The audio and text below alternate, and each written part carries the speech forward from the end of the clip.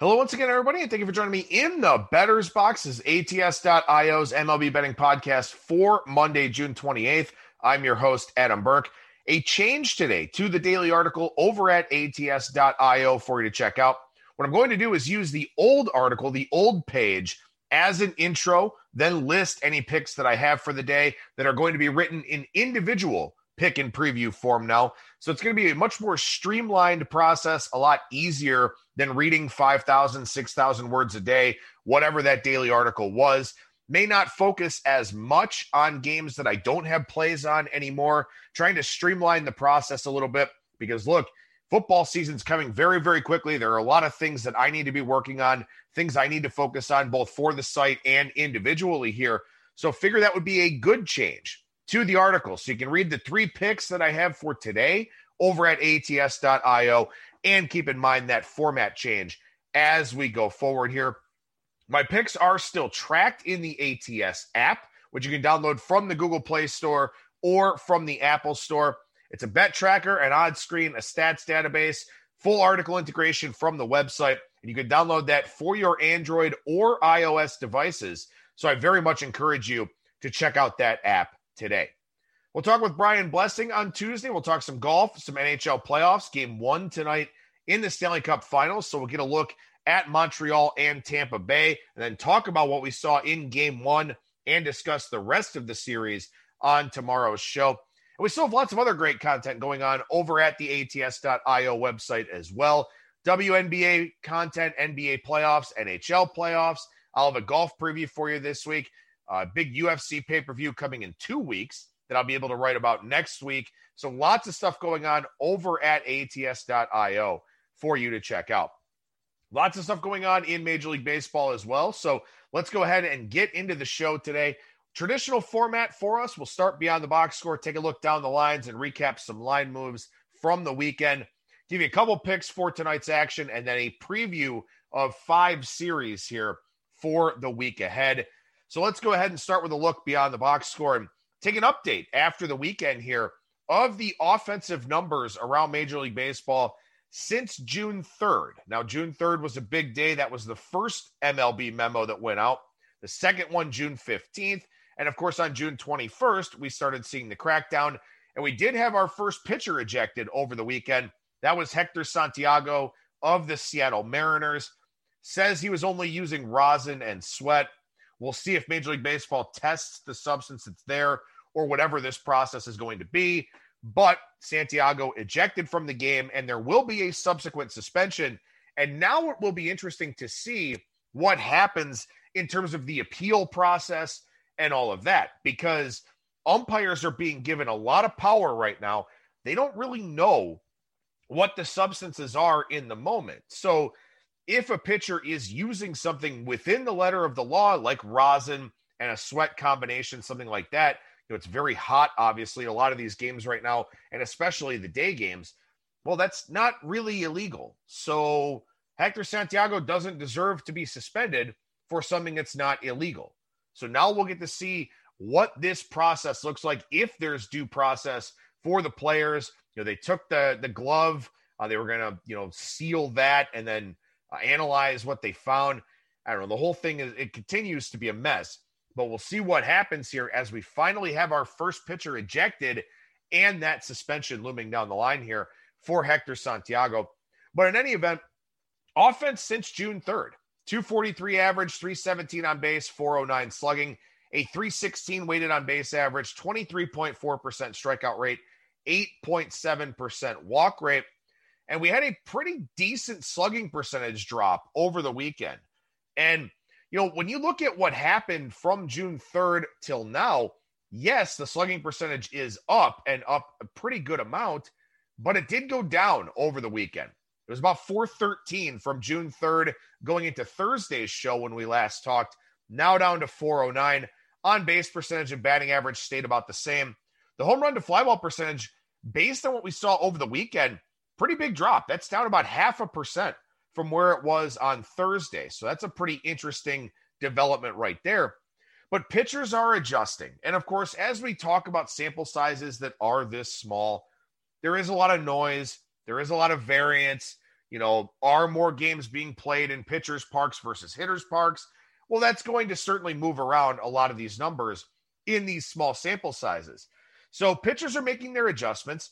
And admittedly, I would have expected home run to fly ball percentage to stay high with the weather, the warmer conditions, and all of that.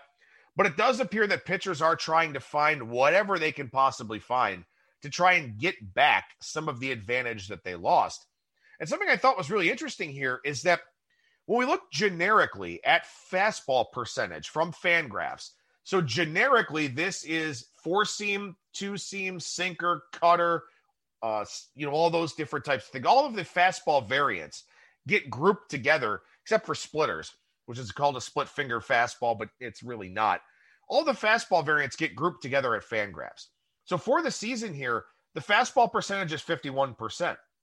Through June 2nd, it was 50.9%, average fastball velocity 93.4 miles per hour. Since June 3rd, oddly enough, fastball usage has gone up to 51.2%, velocity also up to 93.6.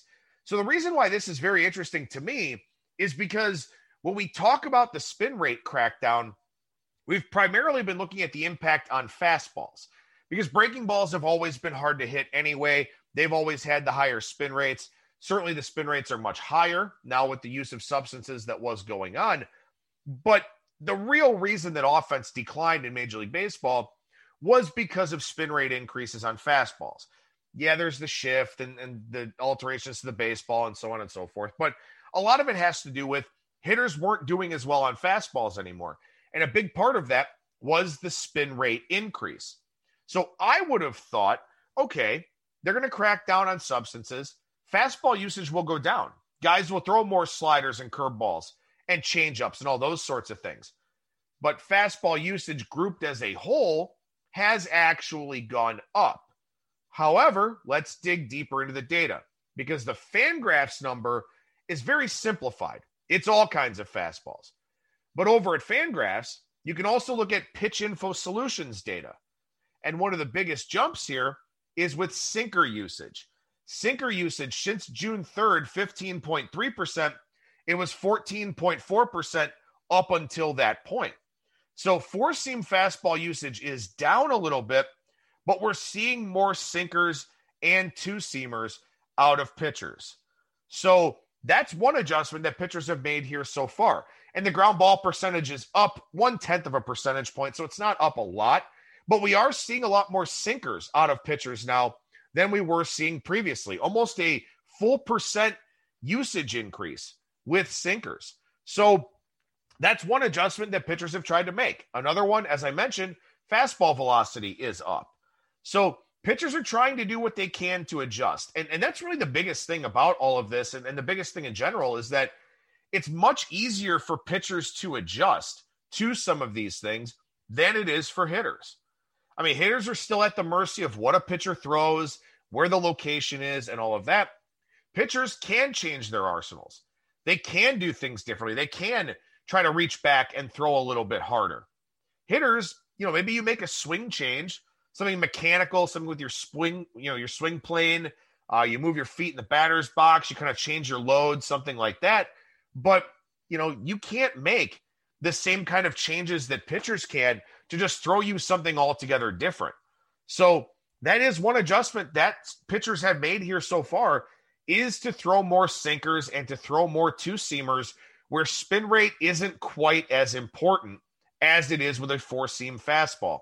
So that's a big difference. And I do wonder if maybe that's something that pitchers around the league have kind of picked up on a little bit. And perhaps that's why the home run to fly ball percentage went down a little bit over the weekend. Guys not really digging out those sinkers as effectively. So that's a big change. Two-seamers are a big change.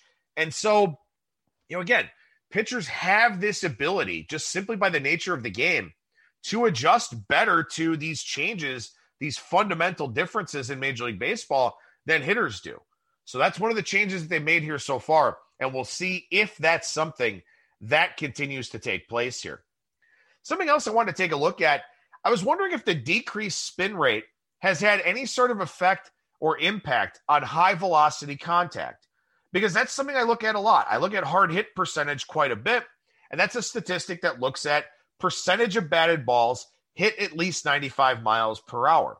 It's a really important stat because as you get up there in terms of contact quality and exit velocity, the more success that you're going to have.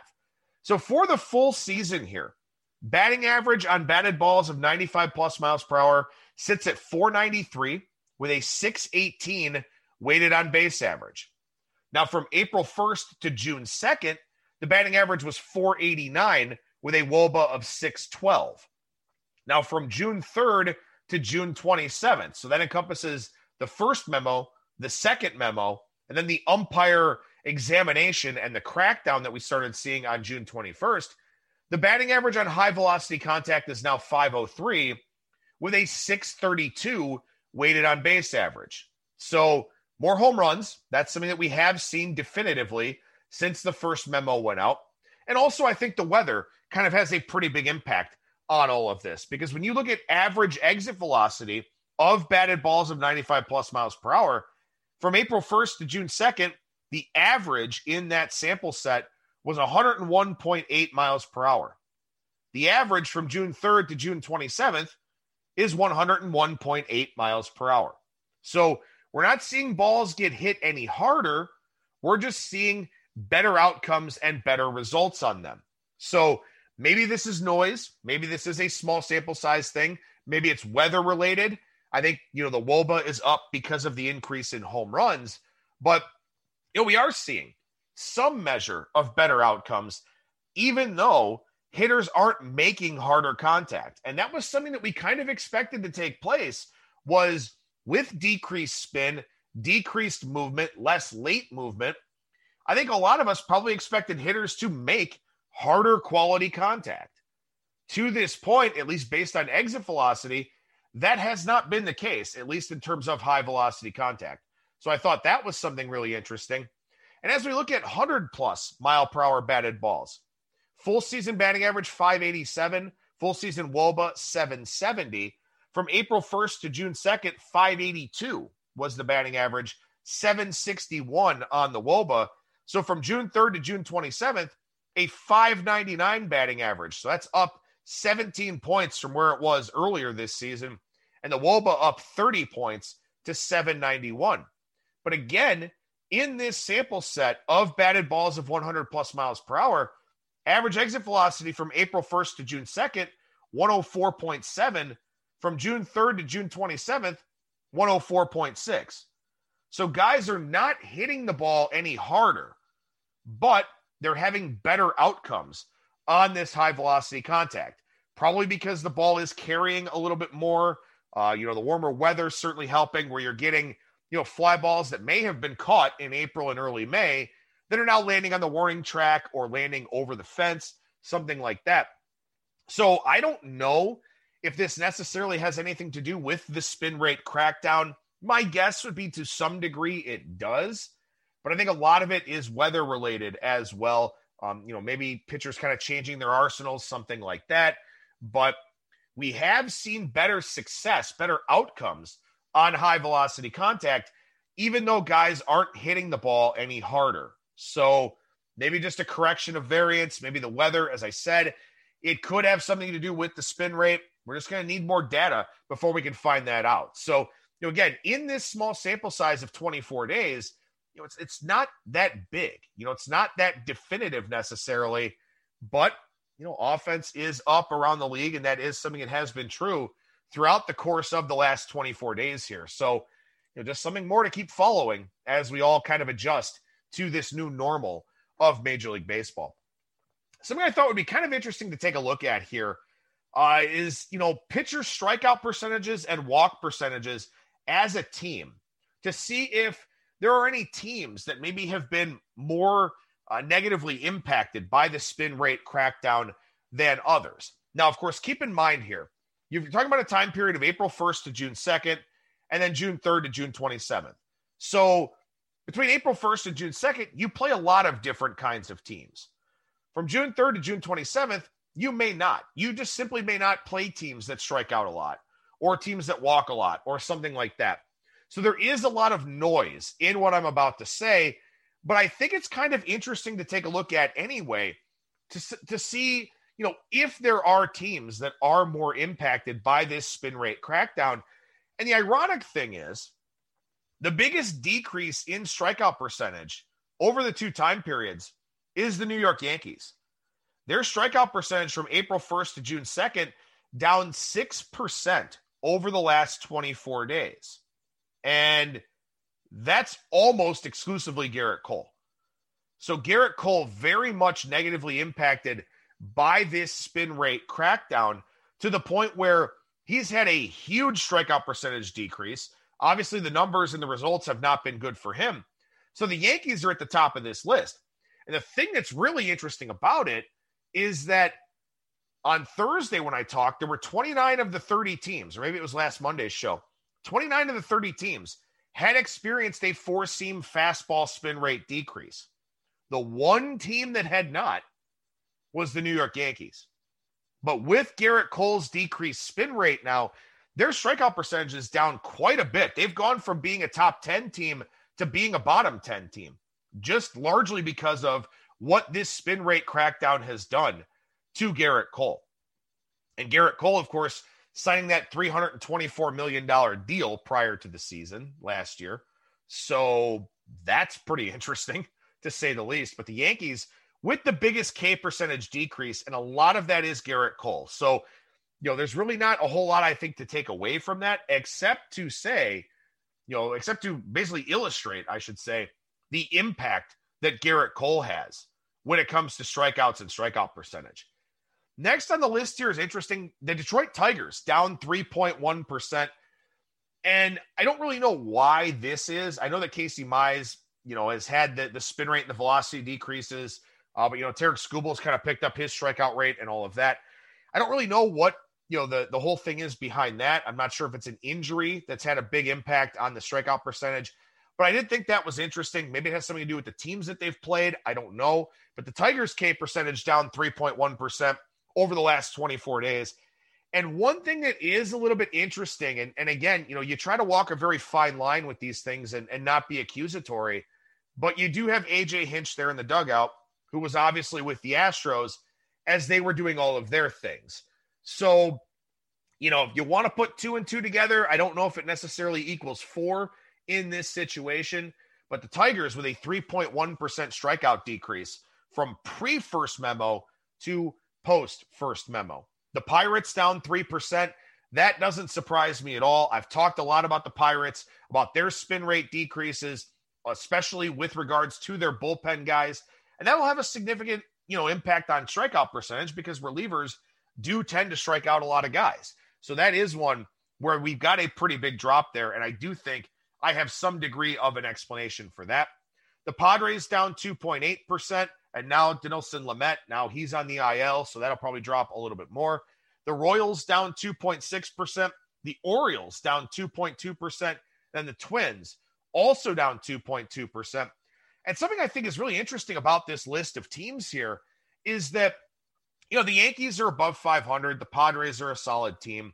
But the Tigers, while they've played a lot better and they're 25-20 over their last 45 games, they're still, a borderline last place team. The Pirates are a last place team. Royals and Twins tied for last. Orioles, a last place team. So these are teams that already didn't have high strikeout rates, but now experiencing these decreases. I think that's kind of interesting. Maybe something to follow. Maybe there's nothing to it. Maybe it's just noise or competition level or something like that. But, just kind of wanted to mention it on today's show. One thing I will say is that up until June 2nd, there were 0 teams with a strikeout percentage under 20%. From June 3rd to June 27th, there are 3 teams under 20% now: the Pirates, the Diamondbacks, and the Tigers. So, 3 obviously very bad teams, and now lower strikeout rates, whether that's a spin rate crackdown thing or just, competition, something like that. Again, still kind of interesting to watch. Something else I thought was interesting to take a look at here too: teams that are under the microscope, for, being accused of using substances or maybe seeing these big spin rate increases. The Cincinnati Reds, they call them Spin Cincinnati, because of what they've been doing at the minor league and major league levels to develop more spin, Trevor Bauer was there, had the big spin rate increases. Tyler Mahle, same thing for him. Well, even with this spin rate crackdown, over the last 24 days, Cincinnati's K percentage as a staff is up 1.8% from where it was earlier on in the season. So if they were using substances and stopped, it hasn't had any sort of impact on them at the major league level. The Astros are down 0.3%. The Rays are up 0.7%. So those were a couple of teams that, or a few teams that are kind of under the radar for this whole spin rate crackdown thing. As far as other teams that I've noticed with spin rate decreases, the Red Sox and the Braves, the Red Sox down 1.9% in the K percentage department, although they've also played Houston and some other really good teams in there. And the Braves are down 0.9%. So I think you really look for here is that, some of these bullpens have really experienced these spin rate decreases. Those are probably the teams that will have the biggest K percentage drops. So I thought, okay, maybe walk percentage is a better indicator. Well, the Reds are up 1.8% in strikeout rate and down 1.5% in walk rate. So they've gone in the right direction both ways with this spin rate crackdown. So, a team that's kind of at the forefront of developing spin rate, their strikeout percentage is up and their walk rate is down. So, I don't know, maybe this isn't all that great of an indicator. Although I did notice that the Cubs, their walk percentage up 2.4%. Now, they did just play the Dodgers, who walk a ton, so that's probably part of it. But, the Cubs, a team where I'm looking for some regression out of that pitching staff anyway. Increased walk rate, looking for some left on base percentage regression. Not really a big fan of the Cubs here this week against the Brewers or in the short term. But again, as I said, a lot of this stuff could simply be dependent on who these teams have faced in the smaller sample size. And that's why this is so difficult right now is that, look, we had over 2 months of regular data, and now we've got 24 days, and we're trying to compare, the two time periods, one over the other. So, again, it can be a very challenging thing trying to sort of figure out what's significant and what isn't here within this data. One other thing I want to take a look at here beyond the box score is I want to look at base runs outliers. And remember, base runs, an alternate standings metric over at Fangraphs. It takes all of the individual outcomes, throws them together, removes all the context, spits out runs scored per game and runs allowed per game, comes up with a run differential, and then uses Pythagorean win-loss to put together a record. So here are some of the biggest outliers. And these are important because you will see line moves in the marketplace based on these things. And in fact, we've seen a lot of money lately on the Miami Marlins. The Marlins are 8 games worse than they should be if you compare their actual record and their base runs record. According to base runs, they should be 41-36. Instead, they only have 33 wins on the season. This is a team that, look, I mean, they're what, 33-44 is what that would be? They are plus 17 in run differential, and they are 11 games under 500. They are a massive underachiever for this season. They should be a lot better than they are based on their run differential, based on some of their other underlying metrics, but they're just not. And we did see a lot of money come in on them against the Nationals over the weekend, and I think that will continue to be the case, particularly when they're playing at home, where most of their pitchers are better at Marlins Park. So keep an eye out for that. I think the Marlins will take a lot of money in a lot of upcoming home games if or until this base runs thing kind of evens out a little bit. The Arizona Diamondbacks are -6 in base runs record, although their base runs suggest they should have an even worse run differential than they actually do. The reason why the Diamondbacks are such a big outlier here is because they are 2-18 in one-run games. They are 2-18 in one-run games. And usually, at most, you'll see teams plus or minus 5 games, on one-run records, stuff like that. I don't know. I don't know how this has gotten so bad for the Diamondbacks here to be 2-18, but it's just the way that it's been here for them so far this season. Next on the list here is the Houston Astros. They're -5 in base runs record, and they should be 53-25 according to base runs. They're only, quote unquote, 48-30 But the thing for the Astros is they've won a lot of games in blowout fashion, and in particular, a lot of games lately in blowout fashion. So they've racked up a really high run differential. So it's not really a big surprise that they're kind of a laggard in the base runs department, because when they play close games, things are a little bit more normal for them. But they've had so many blowout wins here of late where they've scored, double-digit runs in, it was probably like 6 of 8 games last week or something like that. So they just blow teams out a lot. So when you get blowouts, when you get some of these outliers like that Diamondbacks 1-run record outlier, stuff like that, you will get some things that kind of don't line up. And that's one here where the Astros should be a much better team than they are. But a lot of that also has to do with winning games in very lopsided fashion. The Orioles, they're -4 in base runs record. They should be a 28-50 team. They are not. They only have 24 wins on the season. They're 5-12 in one-run games. So they've had a lot of issues in those close games as well. It's kind of dragged down their actual record a little bit. As far as other teams, the Jays, the Braves, and the Twins, all -3 here right now in base runs record. So really the one that you want to take away the most from this is the Marlins. The Marlins are a team that's 11 games under 500 with a positive run differential. So Pythagorean win-loss, base runs, third-order win percentage, all say that the Marlins should be a lot better than they are, and you will see line moves based on that in the marketplace. And as I said, I think it'll probably happen with Miami at home. So if you like Miami at home, play it early. If you want to fade Miami at home, wait it out because you should get a better price in that game. Now, teams that are overachieving on the base run side, the first one is the Boston Red Sox. They are 7 games better than they should be, according to base runs. They are playing more like a 40-38 team by base runs, and their +42 run differential looks more like +11, according to base runs. So that's a really interesting one there. I don't know if it's because they're doing really well with men in scoring position or something like that. A lot of times these base run outliers have to do with cluster luck, where you're just doing really well with men in scoring position or the opposition is not. But the Red Sox look like a pretty big overachiever right now at this point in time, and we'll see if they get faded as a result here going forward.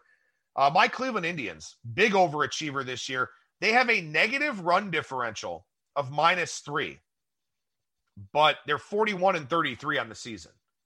Their base runs record is 35-39. So the Indians, according to base runs, are basically around the Twins and the Tigers and some of the other teams in that Central Division there. So they are a massive overachiever.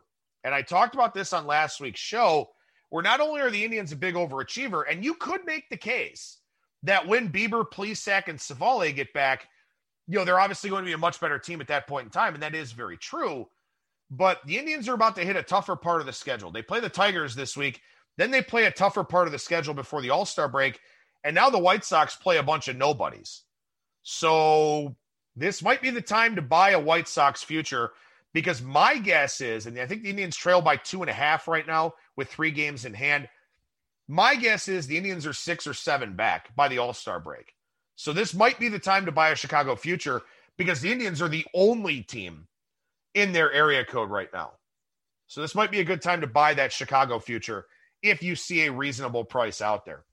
The Brewers, they're +5 in base runs. They only have a +11 run differential, but they're 45-33. They win a lot of close games. They've got great pitching and no hitting. And that's something you can look at too. The Indians have good pitching and no hitting. And you'll get base runs outliers in that type of scenario where you're getting great pitching and no hitting because you're winning close games. Doesn't really help your run differential a whole lot and all of that. So that's the story for the Brewers. And to a degree, the story for the Cubs, because they're getting decent pitching and they've been a pathetic offense for the last 6 weeks. According to base runs, they should be -21 in run differential, but they're actually +17. So they're overachieving by 5 games according to base runs.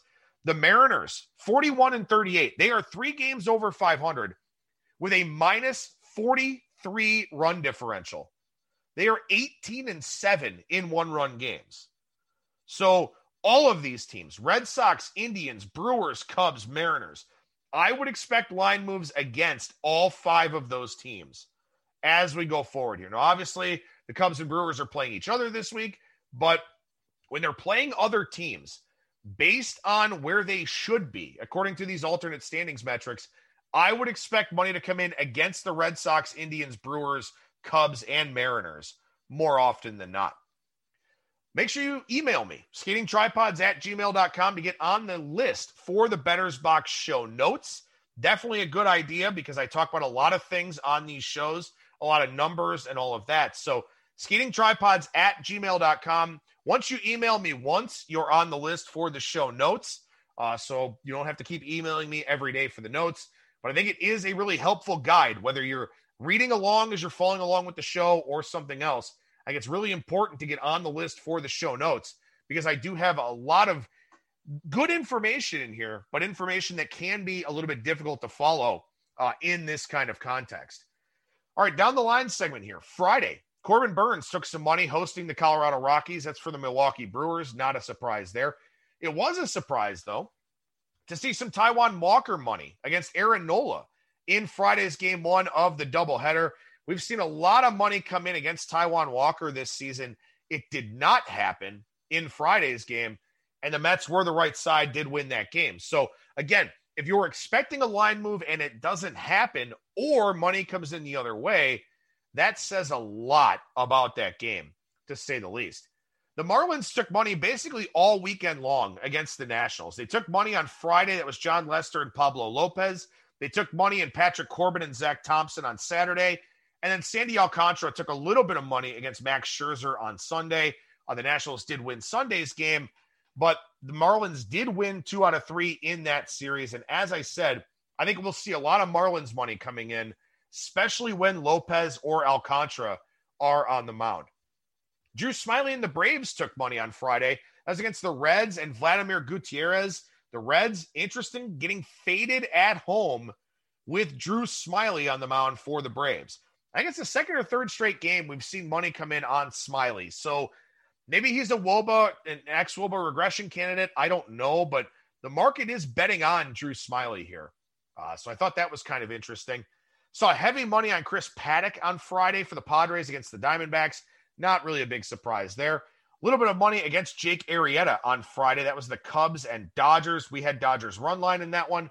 They covered it easily. But Jake Arrieta, decreased spin, decreased velocity, decreased command. I think the market should fade him quite often as we go forward here. I didn't have the heart to play it, but I did think that the line for Toronto and Alek Manoah against Matt Harvey and the Orioles was a little bit high on Friday. Manoah's been pretty inconsistent, actually, since getting the call-up, and Baltimore did win that one. Kudos to anybody who picked that one off at the peak of the line because the Jays did go up a good 30 or 35 cents in that game. Also on Friday, we saw heavy Dane Dunning money. That was for the Rangers against the Kansas City Royals. I think it was Mike Minor in that one, but Dunning took money in that game. And in fact, we've seen a lot of Rangers money of late here. We even saw Rangers money with Brady Singer and Jordan Lyles yesterday, which I didn't really expect that to happen. But I don't know why people like the Rangers. I don't see any reason to be betting on them. But there have been some line moves in the Rangers' favor out there in the marketplace. Saturday, total went down from 8.5 to 8 with JT Brubaker and Adam Wainwright in St. Louis. That was an easy winner. Wainwright is great at home and bad on the road, and we're going to see totals movement when Wainwright pitches at home. That was another one there on Saturday. As I mentioned, we saw the Marlins money coming in against Patrick Corbin and the Nationals. And the Angels and the Rays. That total went down from 8.5 to 7.5. Alex Cobb, Shane McClanahan in that one, and it ended 13-3. So as I've talked about, a lot of totals money has been dead on throughout the course of the season, but lately here hasn't really had quite as much success. So that'll be something to keep following out there in the betting markets. Sunday, we saw money on the Tigers and Tarek Skubal. That was against Houston and Jake Odorizzi. So we saw underdog Tigers money, and the total came down from 10 to 9. All of it won, 2-1 game. Tigers coming away with the victory there. We saw the mildest of Garrett Cole fades in the Yankees and Red Sox game on Sunday.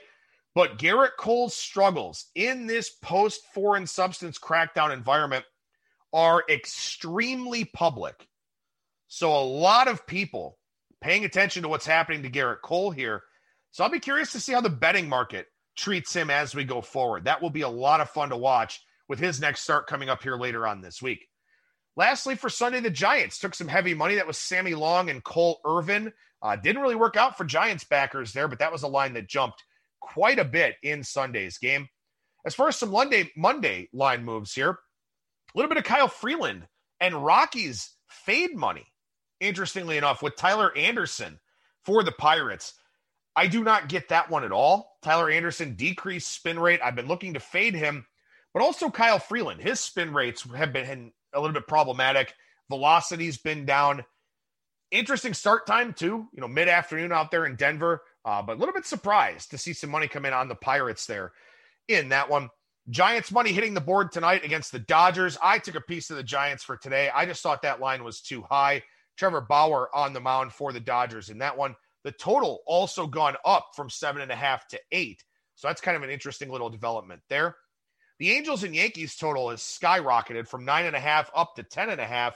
Took the first 5 over with Dylan Bundy and Michael King in that game. That was actually still 5.5 at DraftKings in the ATS app when I posted it. Most places probably going to find 6 at this point in time. But that's a line that really did jump from a total standpoint. Very hot day in New York City, by the way. The Indians took some money against the Tigers. I'm surprised to see that one. That's Eli Morgan on the mound for the Indians. Matt Manning for the Tigers. The Indians bullpen is well rested, so there is that. But I was surprised to see that money come in on Eli Morgan, who has an ERA up over 10 through his first 3 starts.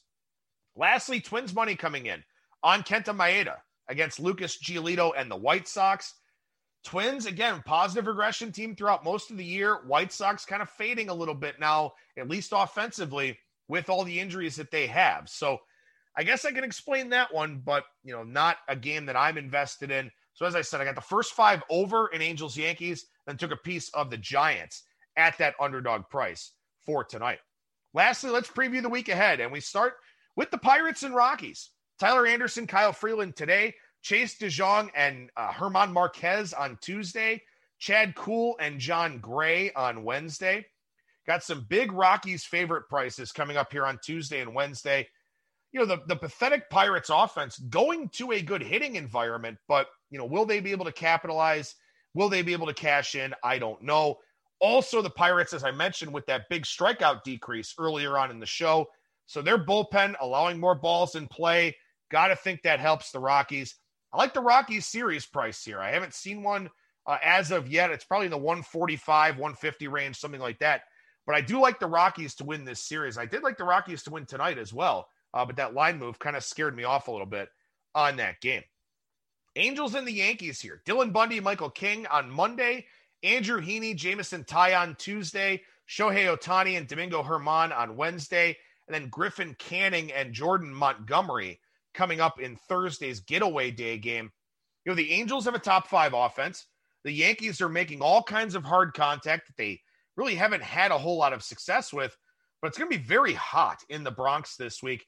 Could see a high-scoring series here, and I kind of wonder if maybe this is what gets that New York offense going a little bit. Thursday, Griffin Canning, worried about the velocity, worried about the spin rates. Probably a heavy price on Thursday to back Montgomery, but that might be one that I'm kind of interested in, although the Angels hitting lefties very well this season, and also the Angels, one of the best offenses in baseball with men in scoring position. So could see some high-scoring games there at Yankee Stadium this week. And as I said, maybe that's something that kind of gets that New York offense going. Cubs and the Brewers fire it up tonight. Kyle Hendricks, Freddie Peralta, Zach Davies, Brandon Woodruff, and then Jake Arrieta and Corbin Burns. The Brewers up 3 games in this division now, and they could put some distance on it in this series. They're throwing their 3 best starters against the Cubs here, and the Cubs have been awful offensively over the last 6 weeks. I don't think they hit Peralta today. I laid the big price with Milwaukee. I don't think they hit Woodruff tomorrow.